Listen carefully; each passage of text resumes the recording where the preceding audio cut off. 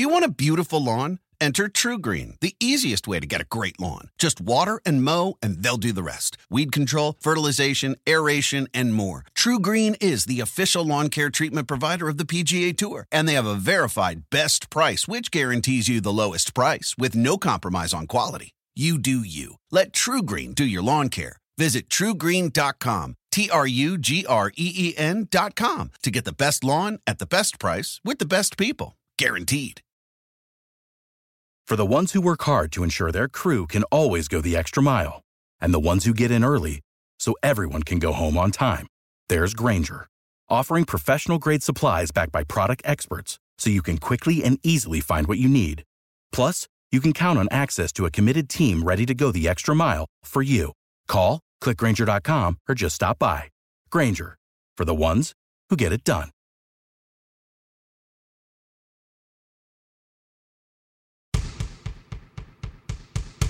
This is Center Court with Hall of Fame basketball player Ralph Sampson. Center Court is presented by the Winner's Circle Network in conjunction with the Sampson Family Foundation, striving to uplift, empower, and educate the communities we live in. Now here's Ralph and your host, Mac McDonald. Welcome into Center Court on the Winner's Circle Network. I'm Mac McDonald. He is Ralph Sampson. His name is all over the place, and especially on this show. So anyway, Ralph, welcome into another week. We got a lot of basketball to break down. We got a lot of stuff to talk about. So this is going to be a fun hour because I like to pick your brain about the draft. And of course, our good friend who has appeared on this show has a new job, apparently. Apparently, and we'll get into that in a minute, but definitely this time of year, June is always, the NBA is usually over. Right. Mm-hmm. It's season's over. The draft is coming up and already done right now. So things are still a little bit late, but still exciting, even in the NBA playoffs and the draft. So we can get into it and get down dirty and deep with it, especially with our guy from UVA that's got a new job. Yeah, exactly. If you would imagine, I wonder how much money, if you said, all right, it'll be the Suns and the Hawks in the playoff. We didn't predict that. Did anybody predict that? I mean, no one. I mean, think about the odds makers at the beginning of the year, that's predicting that, Brooklyn's going to be there or Milwaukee's going to be there, LeBron and the Lakers or Denver or even Dallas would be there. But no one would predict that. So that tells you something, Mac, that the game is changing. Mm-hmm. College basketball is changing, NBA is changing. So the evolution of the players, as far as the one and dones and the elite players, now there's a whole other cast of characters like a Trae Young down in Atlanta that's showing what he can do and surprising everybody in the basketball world. Ralph, would you say the game is changing? And maybe I'll talk professional level first. Is the game changing for the better on the professional level? That's to be determined. Like, when you got the changing of the guards, like when it was, the Julius Irvings of the world to the Elgin Bells of the world to the Magic Johnson, Larry Birds, that time of that era to the LeBron James in that era to the Kobe Bryant that era. There was always these iconic figures, right? Mm-hmm. Now think about when LeBron James retires, you still got Kevin Durant. That's an iconic figure, but not maybe as big of a iconic as the LeBron James. You got the Greek Freak that can be an iconic figure, but he's still not LeBron James or Kevin Durant. Kevin Durant proved that in this year's playoffs by killing them as well, although Milwaukee wins. And there's all these little players. You got Damian Lillard in Portland. You got Trae Young now in Atlanta that are good players, but they're not iconic players yet. So you will see, in my opinion, shifts in the league where Damian Lillard has got to come out of Portland and maybe go to LeBron in L.A. because you got to have L.A., Boston, L.A., New York. You got to have that rivalry over the years. Just remember when, the Warriors and LeBron were playing in Cleveland and the Warriors. That was for a number of years. They're like, we don't want to see that again, but it was the hype. And the NBA's been that way for years. You had Magic and Bird those years. You had Michael and, in that area as well. So it's changing. I think it's changing. I don't know if it's for the better or worse, but it's definitely glad to see some new blood that potentially will be in the finals. From the actual product too, because, like baseball, it's home runs and strikeouts. Now, forget about the sticky stuff that's going on right now, but I mean, it's home runs and strikeouts. The NBA seems to be threes and jams, threes and drives. the mid-range game slowly disappearing. Does that hurt from a fan standpoint, in your opinion? Well, I mean, NBA, the true basketball fan want to see the art of the game. Like I've been, we did our first camp this week, and Math and telling kids what the art of the game is not the three. As soon as the kids get on the court, they want to shoot a three, and they don't know how to shoot. And Trae Young and those kids are very rare. Steph Curry, they're very rare, right? So it's just hard to even explain those kids that way. So for me, the art of basketball is not the same. You run the lane, you make V cuts, you get open, and you have skill. But dribbling, for 2 or 3 minutes and shooting the three up and hope it goes in, that's not a skill. That's not a skill. And then you go down through the lane, it's wide open. I mean, think about it. I looked at Philadelphia play, and they playing whatever. Joel Embiid is one of the biggest, strongest low post players in the league. And he doesn't get touches on the block. He's shooting threes. He's fading away. I mean, he could have dominated the whole series that he played in, but They chose not to play him down there inconsistently. I'd have coached him. I'd have said, "Look, you get your big tail down, and we go throw you ball every time down the court." And then you got the Simmons kid that's an all-star. He had 5 points, 3 points, and he's getting blasted now back online and on his social media. Like, can we warn this kid or not? Well, you got to have somebody that can sit down and teach him how to shoot. Somewhere in his career, they knew he couldn't shoot at a high school or college. And now you're going to try to change his play up to try to make him shoot now. It's not going to happen. I just got to know. So are the kids mad at you that they can't just jack threes all during camp? I mean, you'd like to teach them a couple of fundamentals, right? Well, they get their free time before I get there, and they get their free time after I leave. But once I tell them what to do in the beginning, it becomes a smooth running operation. So don't start shooting threes first. Start in close to the basket. Get your form shooting down, which the same thing we talked about, a number of weeks ago as well with the form shooting and trying to make sure kids can shoot the ball the correct way. And they start to do it, and you can see it. And then when I walk in the gym, they're like, "Okay, he's here." So, let's make sure we do the right thing. So it's funny to watch. Yeah. All right. Good show coming up because our good friend is moving to Indiana for a nice little contract. That'll be my first tease. We'll talk about that. The NBA draft coming up the end of July. We're going to get into that. Also, a Cavalier who is, visiting the camps and actually a couple that are in combines that are trying to make their way. Will they be second round choices? So anyway, Ralph and I will get into all of that when we come back. Stay with us. This is Center Court on the Winner's Circle Network. The mission for the Sampson Family Foundation is simple. We strive to uplift, empower, and educate the communities we live in. The foundation promotes charitable and community input, educational development, health and fitness, and scholarship opportunities.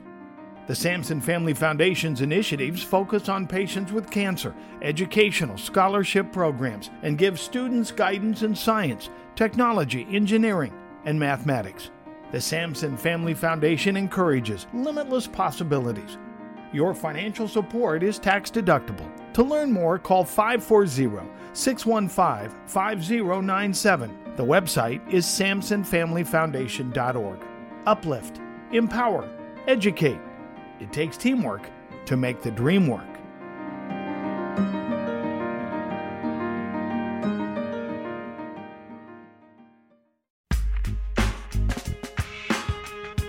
And look, that was one of the great memories. Seeing Dirk's reaction at the end of the game. Leaving the floor and having an emotional experience like he'd never had, and coming back out and all those kinds of things. So amazing. You're listening to Center Court with Hall of Fame basketball player Ralph Sampson. Once again, here's Ralph and Mac. Welcome back to Center Court on the Winner's Circle Network. I'm Mac McDonald. Ralph Sampson is here. We're going to dive into a lot of basketball issues, and we'll start with Rick Carlisle. It was a week ago, leaving Dallas. Ralph, I'm sure you've got kind of the insights to that, and accepting he's going back to Indiana, going back to Hoosier land, $29 million, 4-year contract. Not a bad deal for Mr. Carlisle. And if that's not enough, reuniting with another Cavalier as Malcolm Brogdon is on the Pacers, and Ralph's been texting them both. All right, your thoughts first about Dallas and Rick Carlisle and the Indiana job. Well, Max, so when I heard the news that Rick was stepping down and still had a 2-year agreement with Dallas Mavericks, and I know he and Mark Cuban are very close. Mm-hmm. I thought it was something health-wise or something had happened. I didn't know what had happened at that point in time. I texted Rick, and he didn't text me back, like, what's going on? So I figured it would come out. And then it started to come out with rumors that he may potentially go to Boston. Mm-hmm. And I know he obviously played at Boston with Larry Bird and that crew as well. So maybe that was affinity with Danny Ainge and he go there and play. But also, he coached Indiana as well with Larry being there. Larry was the GM, Rick was there. So I'm sure he got some relationships there in Boston. But, if I look at it from a basketball perspective, he won a championship in Dallas. They love him in Dallas. Mark Cuban, I know, loved him there. But after a certain time, you get kind of old and stale, and your coaching or your players get old and stale. I look for Dallas to revamp everything they're doing, except for a few players. I think it's a great move for Rick because it goes back to somewhere he knows and loves and knows the ownership. If Larry's still around, he knows him as well. They'll build something special there. So the changing of the guard, it's probably time, but it's surprising to me that he will go there, but also lucky that he goes there with Malcolm Brogdon being there. And hopefully he will look out for him. I'm sure he will. But be able to build something special because the coach that was there, Nate McMillan, is now in the finals of the Eastern Conference. That was the coach at Indiana. So, got to settle this thing down a little bit. And all teams that go through it. And Rick if anybody can do it, Rick can do it. He can build a good program there. Yeah, and being able to, build the winner. I know he was there from 2003 to 2007. He had the great first year. I think he won 61. Yeah, they won the Central and he won 61 games, something like that. Anyway, this week, Stephen A. Smith reacted. Now, he's got a different point of view. He was hoping Rick Carlisle would land somewhere else. Here's Stephen A. I've known Rick Carlisle for many years. I think he's an exceptional coach. I do think it was time for a new voice in Dallas. I think he knew that, which is why he departed. My personal opinion, I haven't had an opportunity to speak to him yet, Molly, about this, to congratulate him. I look at the roster, even though I like Sabonis a lot, and you got Brogdon, who I'm a fan of, and Miles Turner, and now you got Karis LeVert. They got some legitimate pieces on Indiana that can make some noise. But championship caliber noise, I don't know if I see that. It remains to be seen, so what happened? I can understand why he would take that job. I certainly understand why they're hiring him because he obviously used to coach there before and knows the town, knows the fan base, knows what it means to them, the whole bit, and he was an assistant under Bird there as well. It's a great choice by the Indiana Pacers. I just like to see, my buddy in a better situation talent-wise in terms of having championship caliber players. I like Brogdon a lot. I like Sabonis and all of them. Whether or not they can legitimately compete for a championship is my question mark about them right now. All right, that's Stephen A. Smith on ESPN from last week. So Ralph, as we circle back, and you mentioned Boston, I agreed when I saw that Rick Carlisle was stepping down. I thought Boston was a natural fit. He ends up back at Indiana. And as you pointed out, Larry Bird still got his fingers probably somewhere in that franchise. And he probably made the call, says, Rick, come on, we'll play golf and we'll get it figured out. But, I think Indiana will be a good fit because Rick's such a great teacher as well. Well, I don't know how that transaction went down. So I got a 2-year agreement locked in, loaded with Mark Cuban.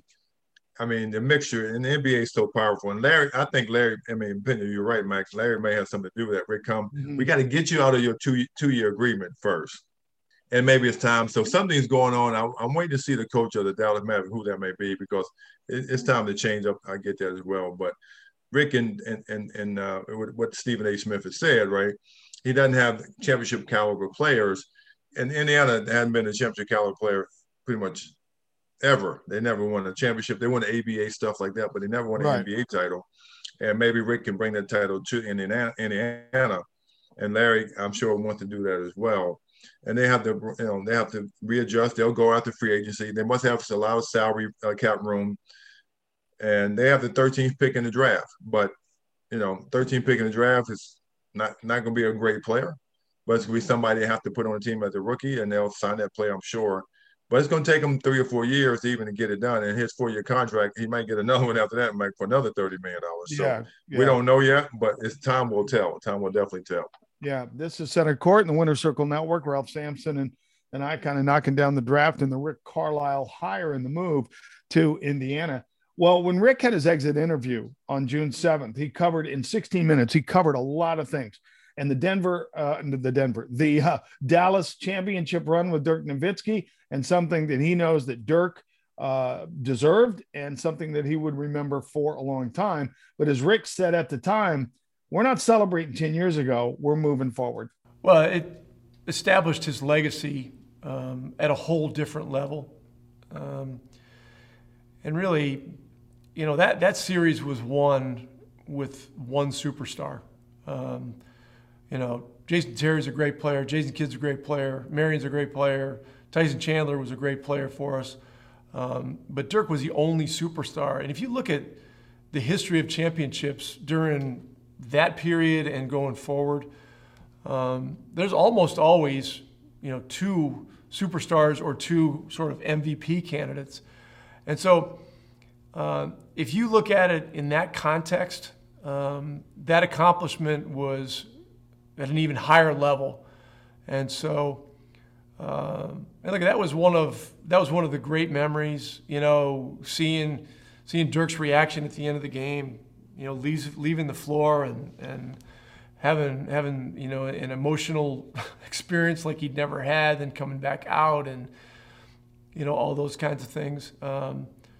So amazing. And I think the 10-year anniversary of it is coming up in 5 days? 5 days or something like that. So it's a good time to write a story about it. But I can assure you this: we're looking forward. You know, we're not an organization that's living in the past. So that was before he announced that he was leaving Dallas. And Ralph, just for the record, that was his third year, that 2010-2011 season. That was Rick's third year, second in the Southwest. They won the NBA championship and had the great run. And a lot of really good years, you know, following that. But, you know, he had like 4 out of 5 years they lost in the first round. He missed the playoffs from 2016 to 2019, 3 years in a row. And then the last couple of years, they also lost in the first round. It's not an easy place to be in the NBA playoffs, and nobody knows that better than you, because once you get there, it's tough. It's just tough now look, we were just talking about Suns, right? Suns, Hawks, if they end up in the final. I mean, this is brand new territory. Well, Rick mentioned a couple of points. One is he didn't, and maybe he was just crying because he didn't have two earmarked players, or he did a heck of a coaching job, right? Dirk Nowitzki is a Hall of Fame player for sure, and they just gelled as a team, got the right players together at the right time, and things worked out. They couldn't sustain that the next year just because of whatever reason, and that's hard to do. You look at the Atlanta Hawks right now. Again, they were out of the playoffs early on. They got in the playoffs, and now look at it. They don't have a LeBron James or a caliber player. Trae Young is approaching that, right? But they don't have any. But they play together, and they are proven if you can play together and things happening at the right time, you can do it. Look at Brooklyn, right? They had 3 Hall of Fame players on that team, and injuries prevail. Harden said in his press conference, basically, something happens to me every year in the playoffs. He can't get out of the second round. Kyrie Irving, you know, he only went to the playoffs with LeBron James and won. He had not been past the second round without, you know, LeBron James as well. So what Rick said there, he needs a couple of good players. So think about that going to Indiana. He's going to need some earmarked players or Hall of Fame players to even compete, is what he's saying. But think about it as well. He made that statement that we were moving forward in the future, either knowing or not knowing that he was going somewhere else, right? So he left a good situation, going to a great situation, and he didn't want to burn the bridge there. So he can run for office, I'm sure. He could be a good politician. He could be a good politician. There are other coaches Indiana might have looked at that I don't know that other franchises necessarily they would have gotten into a bidding war for him. The fact, to your point, that they paid him what they did leads you to believe that they knew that there were going to be other bids for his service, and so therefore it becomes a splash. This is Center Court, presented by the Winners Circle Network in association with the Sampson Family Foundation. Welcome back in the Winner's Circle Network. This is Center Court. Ralph Sampson and Mac McDonald. Good to have you along. And we're kind of breaking down the NBA. We'll talk about the draft in a second. Detroit, of course, won the first pick, and they're going to pick the kid out of Oklahoma State. And Ralph and I will discuss that in a minute. We're talking about Rick Carlisle and everything going on there. We'll get back to that story in a second, too. So it's Ralph's franchise. He moves to Honolulu. It's called the Hawaii Five-O's. You know, to go with that's not a bad city to have one. His number that he had carried. All right. So the Hawaii Five-O's, they're in the NBA. Ralph you've got to build a winner. How do you draft? What's the formula? As you just heard Rick talking about, you need 2 franchise players, not just one, to win. So Ralph, how do you build your championship team? Well, first I will look at our current roster and see how many roster spots we have, because you also got to build not only from free agency, but also through the draft. Mm-hmm. So Rick is going to go there and do that. So if I had the likes of a couple of good players that I thought could be great players, I would get on them immediately and start developing their game all summer long. And then I would try to fill my spots in through free agency, get a couple guys that may be older. They can sit there and tell the young kids how to play, that may have a 1-year, 2-year contract, so I don't have to leave them around for 4 or 5 years and pay them a lot of money. And then I would either go through the draft, or look at the draft and evaluate, are there any players on there that are, 1, capable to come in and start and be an impact player? 2, are there any players that can be developed, or anybody that may be a Hall of Fame player? And 3, can they be an impact player right now in the locker room or on the bench or whatever? What kind of players are there in that draft? So I would scrub the draft, I would scrub the free agency world, and I would develop my current players to be better players. And then I would have a 3-year plan as to kind of getting to the playoffs, and then another couple-year plan to get into the finals and winning it all, but also a plan to sustain it. It takes a while. You see Rick, they were there for a while, and then 3 years. Well, took 3 years, and then, they hadn't been back, at all, because it's hard to do that with players and contracts. So you got to know contracts in the NBA, and you got to make sure you're able to get those contracts. But you got to, NBA, you got to spend the money anyway. You get fined through the NBA if you don't spend your salary cap. It goes back in the kit. So you got to spend the money no matter what. But if you get locked into long-term contracts and the player's not good, then you're stuck.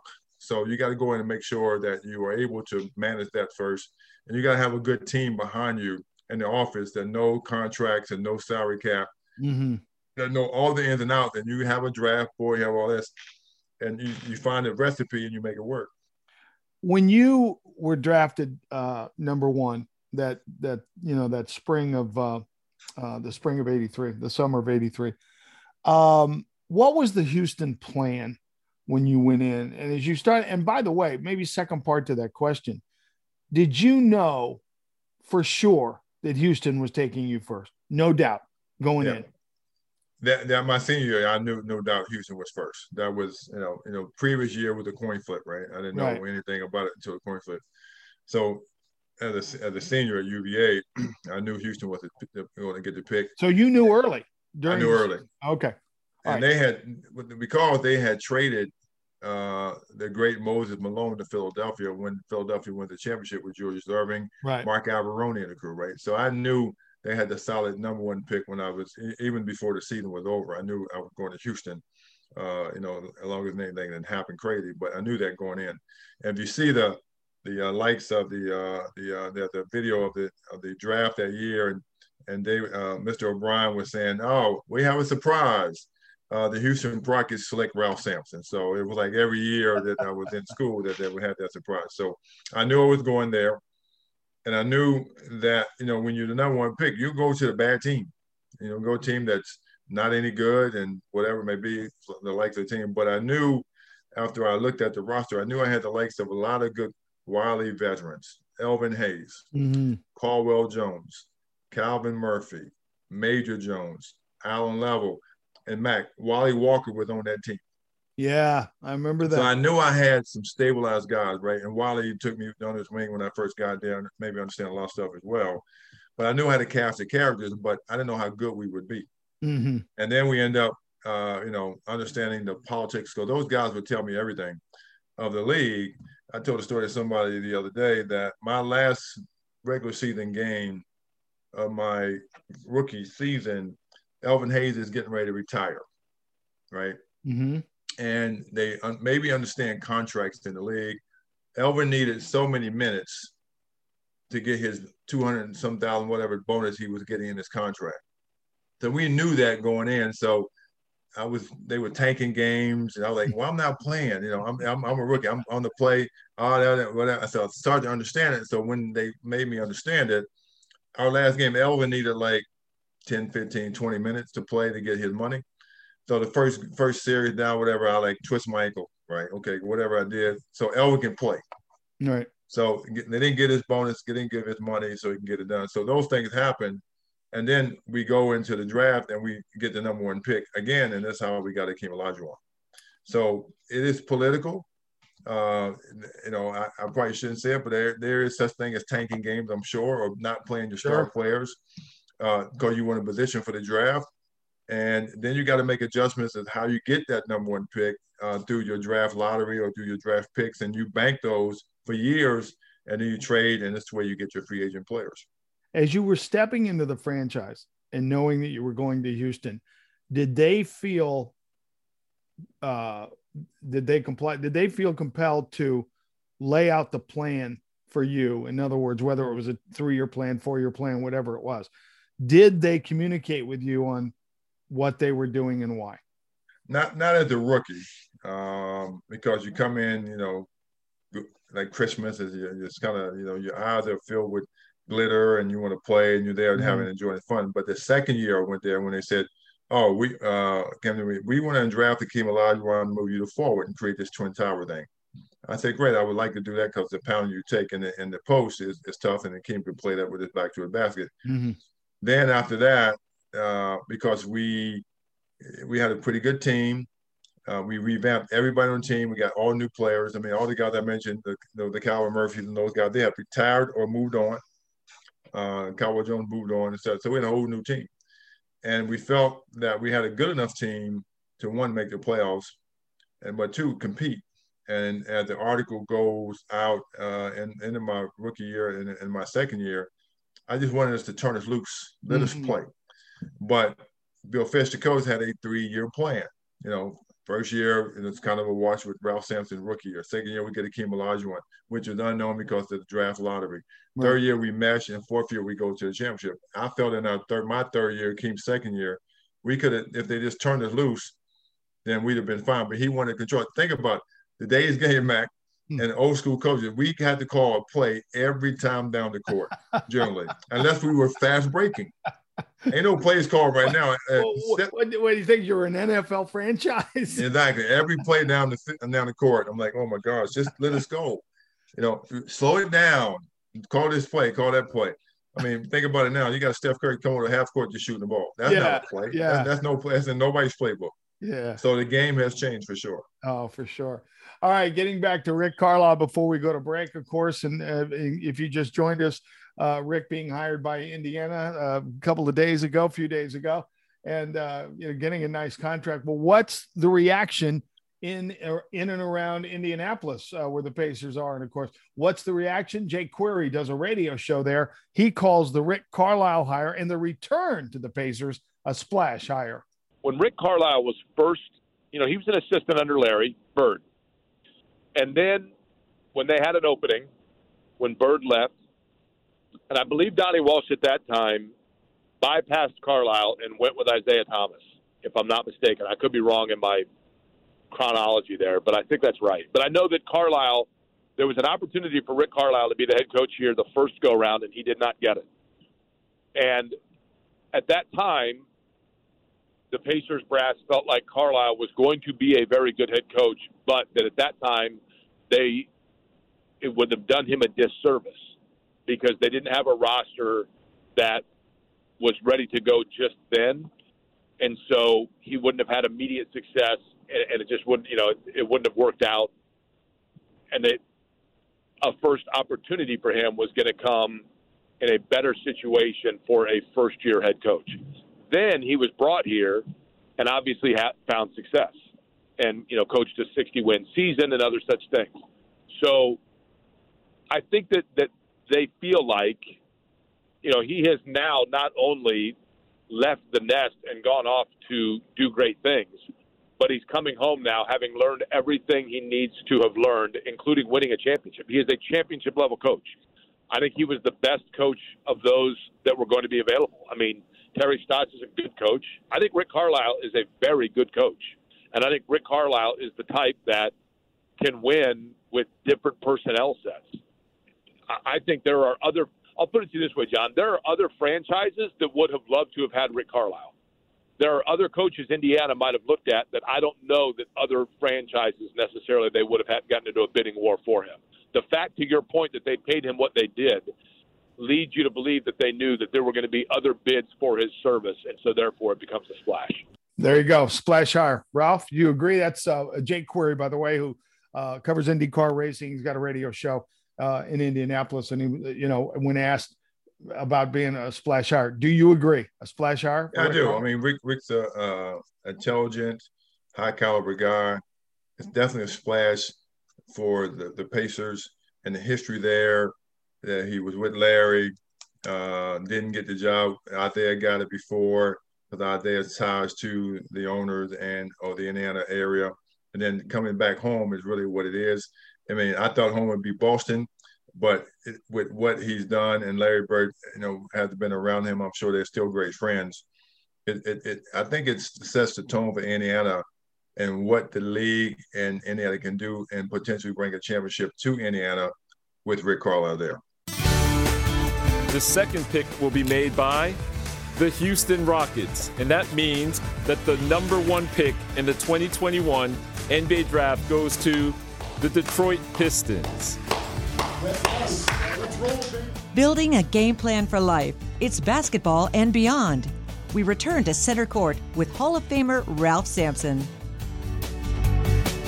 Welcome back to the Winner's Circle Network, and this is Center Court. Mac McDonald, Ralph Sampson, and just a lot to cover. If you just joined us, we were talking about Rick Carlisle going to Indiana. Of course, the NBA draft is coming up the end of July, which will be on the 29th. And Ralph, with the Detroit Pistons scoring I guess what they call it is franchise altering, I think are the words used on lottery night, getting the number one pick, pretty big deal, right?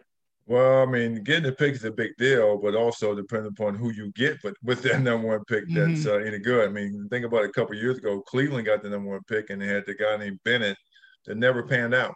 Right. He's there, he never panned out. So you go back over the history of that, and I'll beg everybody, who was the number one pick last year?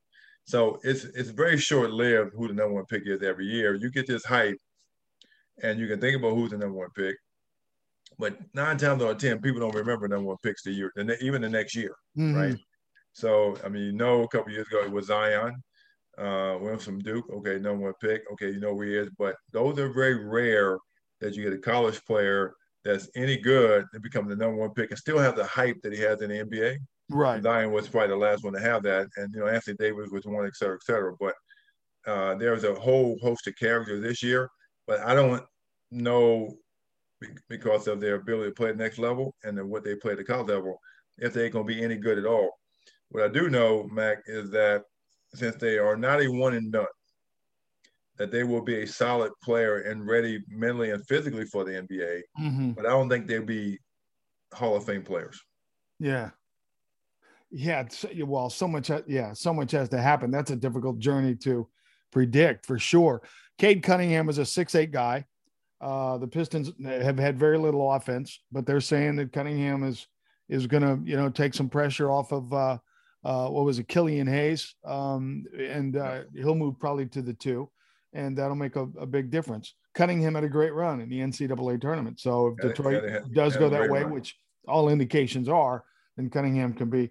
I mean, who has a 6'8" point guard now? I mean, it just. Man, that was the day of the Magic Johnson. That's really great. So, I mean, I don't know if Cunningham can do anything as a guard like that, but I mean, they have to think about it. The Pistons get rid of Blake Griffin, so they cleared the space before they even had the pick, Mac. They knew they potentially could get the pick, so they was cleaning the house before they got it. So I don't know if they had a magic wand and thing that knew they were going to get that. And my Houston Rockets #2 pick, they just basically tanked the rest of the season. And who knows who they're going to take. They get rid of Harden and, they get rid of everybody basically and have picked. So they starting all over. So we'll see what happens. Cleveland had the third. Toronto a couple of years ago was in the final, won a championship with Kawhi Leonard and the group. And now they're in the lottery at #4. So that's how quick this thing can turn. Yeah. Now, Evan Mobley, USC. Yep. You got to like his game, right? And, he's a big guy inside that can do a lot. So you got to like Mobley, right? Going to the Rockets. Well, I like him, but the Rockets got rid of their center that's playing now with the Hawks. That's got them in the Eastern Conference Finals, right? So you get rid of a guy. The offense is really weak, whatever. And this Mobley kid is 6'11". He's not bad. He's got some upside, but he's not going to be an impact player coming to the Rockets because they don't have anybody around that can play. Right. In my opinion, right now. Gonzaga will have a couple of kids in the draft, and God, they were so good. Is Jalen Suggs worth a top 4 pick? I think he is. I think he's because he had he had that what is called a high motor. Now he might be slower foot, but he has a high motor. He has a mentally tough skill set for the game of basketball, and he was well coached in college. So he's the type of player that people want. You remember the guy, that at Wisconsin and these other players that played in there and went to the Charlotte. I'm trying to remember his name at this point in time, but he's the type of player that's well coached, has got good size, knows the game of basketball, and has a passion to play, and he'll do well at any one of these teams. But again, he won't be the all-star that you need to play to build a franchise. Yeah.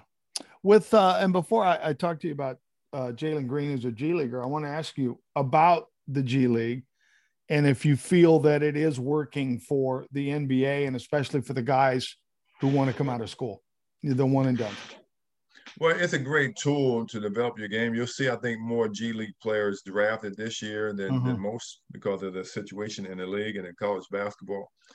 And so it's a great avenue for players to continue to play their game. But typically, no guys are really called up that much that can stick in the NBA because of the G League for whatever reason. The NBA does a great job of evaluating players, evaluating talent, getting their mental capabilities, their physical capabilities. So there's very few in history of that will become an NBA player from the G League. But I'm sure glad they have it because it gives the kids a chance to go play as well, but maybe also go overseas as well. Yeah, and a couple of G Leaguers will probably go 4 and 5. Jalen Green to Toronto, at least that's the prediction right now. The Magic will pick at 5. Jonathan Kuminga, who's also a G League player, and so with that, so you got Cunningham, Mobley, Jalen Green, Jalen Suggs. If they're off the board, then the Orlando Magic will have to look at Jonathan Kuminga. I would think Scotty Barnes is there, Jalen Johnson, some guys that they could. So they say in this whole draft thing, a perceived gap between 4 and 5 could also lead Orlando to look at some trade possibilities as well. Trying to find a coach and trying to figure out what they're, what they really want to do. But that's going to be one situation to kind of watch as we get closer. And then the Oklahoma City Thunder.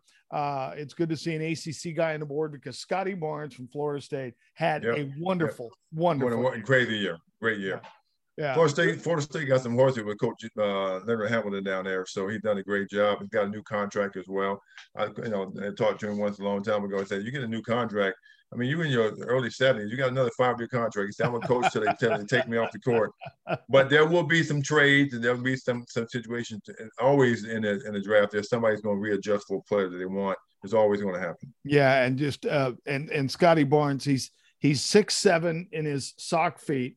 He's got a 7'2" wingspan, 225 pounds, and this is a playmaking forward. This is a guy who can actually play, and I loved watching him this year. Well, a Virginia Cavalier who's predicted to go in the second round, and I thought, maybe Sam could slip into the first, but maybe not. Sam Hauser, good shooter, maybe a little weak on defense, but they had a special Zoom invitation with people that, signed up. And we had a chance to go one-on-one with Sam Hauser talking about he had just worked out with the Warriors. Yeah. And so what it's like to be in a workout. And did Tony Bennett give him any advice? Here's Sam Hauser. Sam, thank you for your time and congratulations on your days with the University of Virginia. You really helped the program for sure.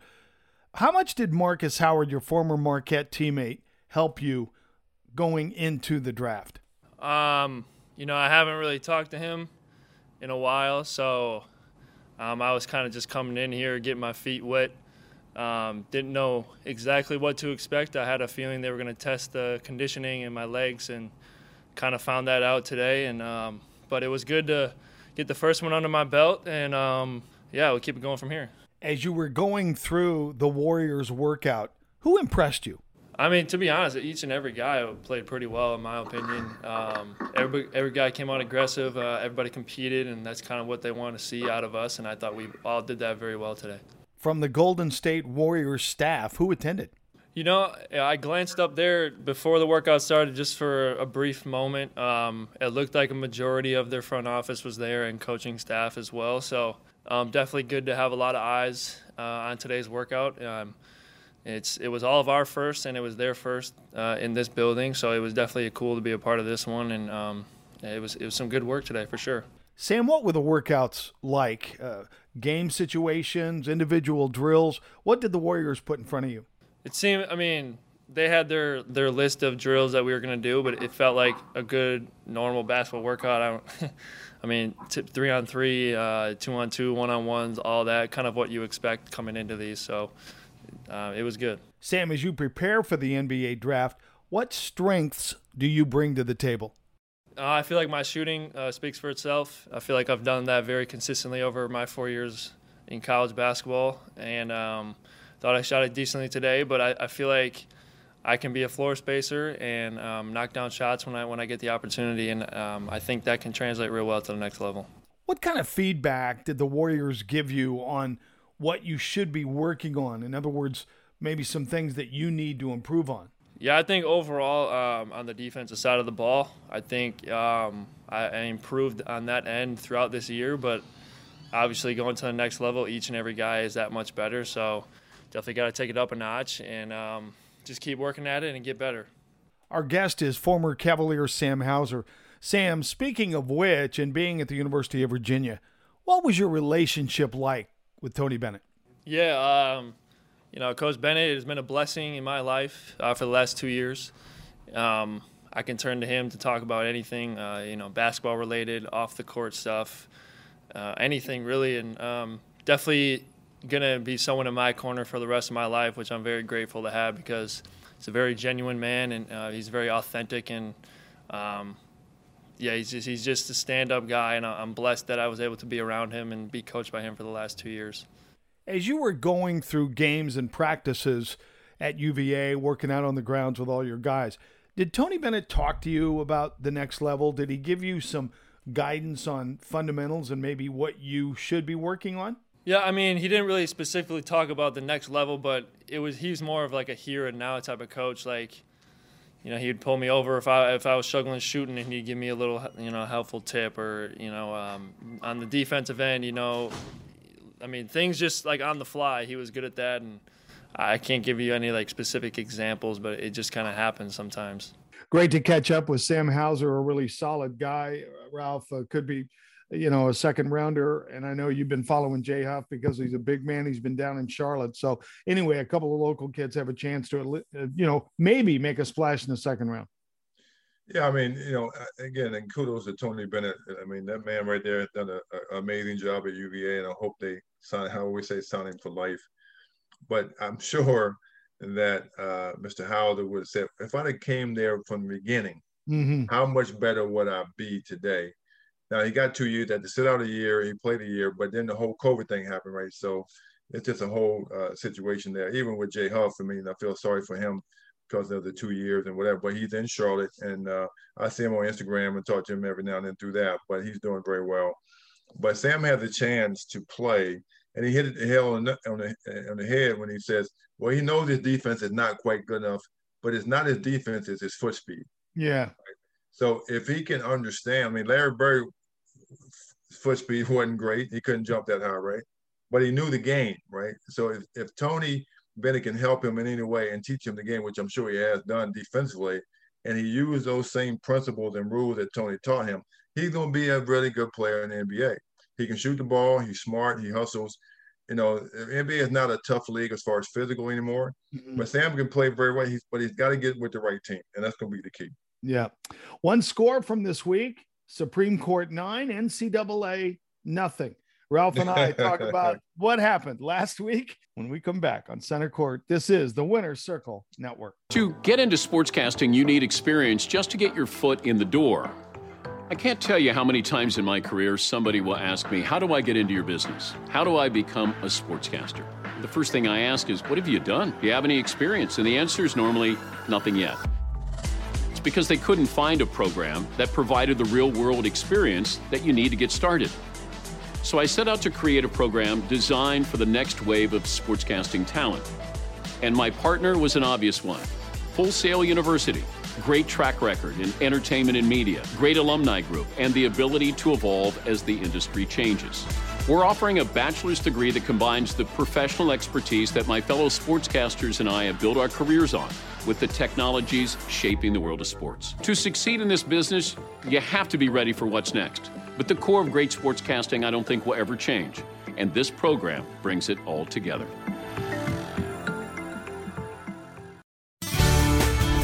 The Winner's Circle Network and the Sampson Family Foundation present Center Court with Ralph Sampson. Uplift, empower, educate. Welcome back in the Winner's Circle Network. This is Center Court. As I said, the T's, Supreme Court 9, NCAA nothing. That was a big score from Monday. The Alston case that, in the opinion by Neil Gorsuch, it said, look, we got to give these guys educational money. We got to give them an educational support to giving athletes a little bit of a break here. So they unanimously ruled that the National Collegiate Athletic Association cannot prohibit its member schools from providing athletes with certain forms of education-related benefits, such as paid postgraduate internships, scholarships for graduate school, free laptops, and I love this, musical instruments. Think about it. Huh? What musical instrument I'm going to play, man? Come on. What is that going to? So, Stick, does that lead to indirectly name, image, likeness? Are we on that path now? I think we're on that path, but I mean, those things that they just ruled on should have been done a long time ago anyway. I mean, a computer, come on, they got computers anyway. Postgraduate degrees, okay, that should be something as well. But, I always say they should level a playing field, and NCAA says student athlete. Let me be a regular student that I get the regular student perks as well. But I'm an athlete. I'm highlighting the university. I'm bringing money to the university as well. Right. But I don't get the perks. Why can't a company recruit a kid to play that plays actually and go to their company in their third year like a normal student can do? Why can't a kid get a minimum wage job somewhere in the summertime or get a job making minimum wage? You can track that stuff like a normal student can. Sure. That levels the playing field. We know we're bringing plenty of money into the university. Okay, we get that. Millions and billions of dollars. Everybody gets that. So this name, image, and likeness will happen. And, Mac, it's going to be a free-for-all. The NCAA will have a hard time claiming the status of these athletes being amateur. Yeah, I totally agree. It's going to be a hard time. No. And so if they don't do anything about it, it could be a hard time. When they do something, now you got the Supreme Court on you trying to get it done. It's going to have a lot of power. The ruling it's going to have a lot of power in the student world and the universities. The problem is each university have their own state rules and things may change. So I'm looking forward to early July when this thing is really going to come to fruition and see what's said. And we'll see how it goes after that. Yeah. Anyway, well, that's common sense. This is common sense. Exactly. We'll have a lot more on that as we continue. That's the Winner's Circle Network, and that's Center Court for this week. Have a great one. You've been listening to Center Court with Hall of Fame basketball player Ralph Sampson. Our podcast is available on the Believe Network at BLEAV.com. Center Court is presented by the Winner's Circle Network and the Sampson Family Foundation. For more information, log on to SampsonFamilyFoundation.org. Uplift, empower, educate. Teamwork makes the dream work.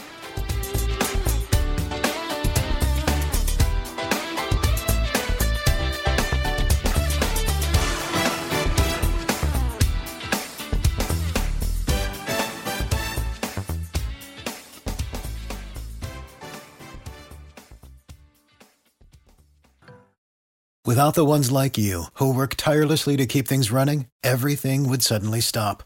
Hospitals, factories, schools, and power plants, they all depend on you. No matter the weather, emergency, or time of day, you're the ones who get it done. At Grainger, we're here for you with professional-grade industrial supplies.